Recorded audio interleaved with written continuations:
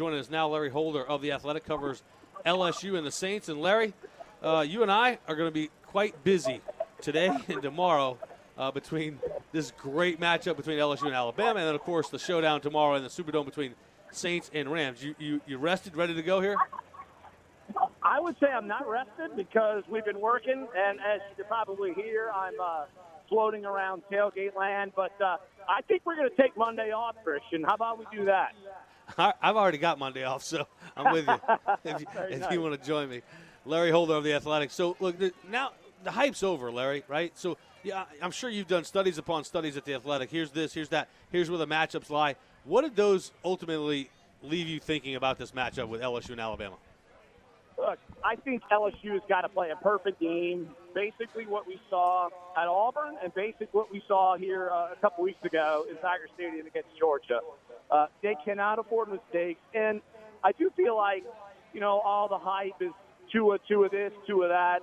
And you see him, and, of course, he's great. But I don't think he's played in this sort of venue before. I don't think he's played against a defense like this before. And so I feel like LSU secondary really needs to clamp down, and I'm pointing. We know Greedy Williams is going to be Greedy Williams, but we've seen Christian Fulton improve. So I feel like the Rummel product, he really needs to have a big game, and Grant Delpit needs to continue improving like he's been in the past.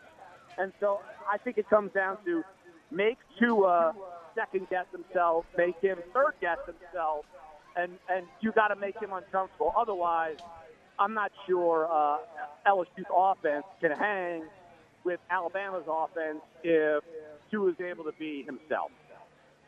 Larry, I got one of your former colleagues hanging out with us, Jimmy Smith, TigerDetails.com. What's going on, Larry? How are you, brother? What's up, Jimmy? Good, buddy. How about you? All right. Doing well. Just eating some red beans, drinking some Dr. Thunder. Dr. Thunder. Dr. Thunder. They were the only ones that had the 6-ounce can. What's your favorite knockoff soft drink, Larry? My favorite, I was always a big fan of Dr. Czech, so I think I'm going against the grain. Like, what is that, the Winn-Dixie brand, the Dr. Czech? So, yeah, it's the off-brand. Jimmy, you and me, we're kind of bashing heads here. Yeah, I'm going to tell you, I've been a Dr. Thunder guy for about the last 2 hours, to be honest with you. Before, I don't know if I've ever tried or sampled Dr. Thunder.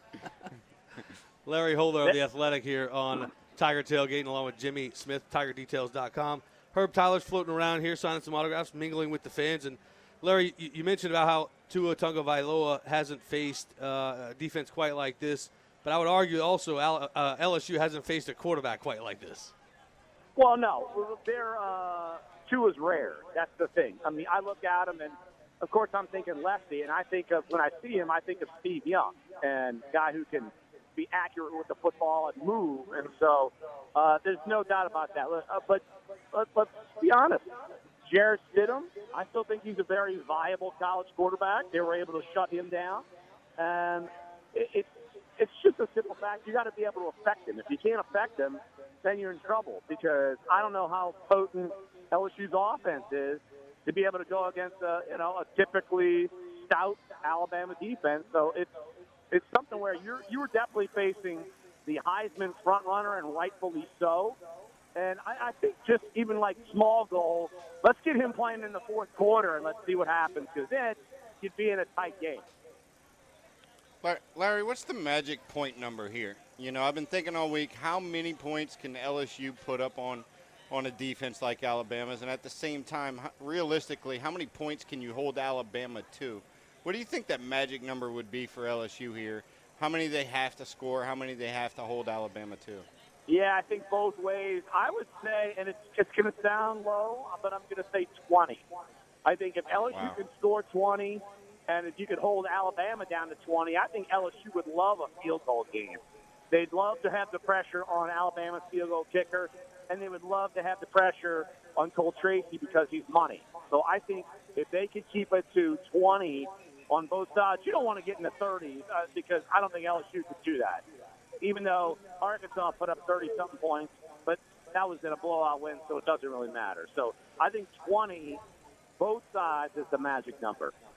Larry, you're walking around campus right now. We're right in the middle of it on North Stadium Drive, and it was alive couple weeks ago against Georgia, but I get the feeling that the buzz is even stronger today with the Tide coming in here. But you're walking around campus. Just talk about the atmosphere that's on LSU right now. Yeah, I think the buzz is actually a little better in favor of LSU because there aren't as many Alabama fans. Because let's be honest, Georgia, they came in a big drove because they don't come here that often. So I don't think you're going to have that problem in Tiger Stadium because Alabama comes here every other year. So it's kind of just, even though it's not ho-hum, 1 versus 3, but they've been here before. So I think LSU fans, they're kind of relishing what's going on with this team. No one thought they'd be at this point. And to me, you look at it, I think this is the most viable team that will be able to beat Alabama this season outside of if maybe, say, Georgia gets to the SEC championship game. So I think people are ramped up. They know the importance of this game. And I think even though fans may be a little optimistic, the ones I've run into, but I feel like that they know they can affect this game. And I think that's a big part. They can affect this game and make Alabama feel uncomfortable. And we talk Tua, makes Tua feel uncomfortable. Larry, you sound really optimistic. You're usually, negative Larry, man. So you're surprising me here, man. You're going away from your initial NFL. I don't think LSU's going to win, but I think they can make it a game. So maybe it's that. I don't know, but I just think that it's hard to play perfect against LSU. For LSU to play perfect against Alabama, and so if they can play perfect, they have a shot at winning. I mean, they can play perfect and lose. Like, everyone's going to be harping on Devin White not playing in the first half. I'm not sold that if he plays the whole game, they could beat Alabama. So it's something that you look at the matchup and you look at the teams that Alabama played, though, and it's not like they played a bunch of world beaters. So I think there is room for optimism, but do I think Alabama's a better team? Yes. Yes, I do. So I'm guessing if I asked you for a prediction, what would it be? I'm going with Alabama. I'm going to keep it close. I'm going to say, well, close-ish. I'll say 27-17.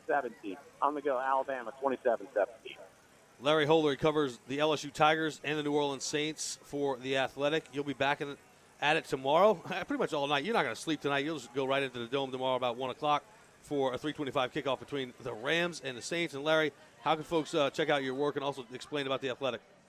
Absolutely, of course, theathletic.com/New Orleans. Look, I know we're a subscription site. Some people are wondering why are you that, but with no ads, no pop-up videos, nothing like that.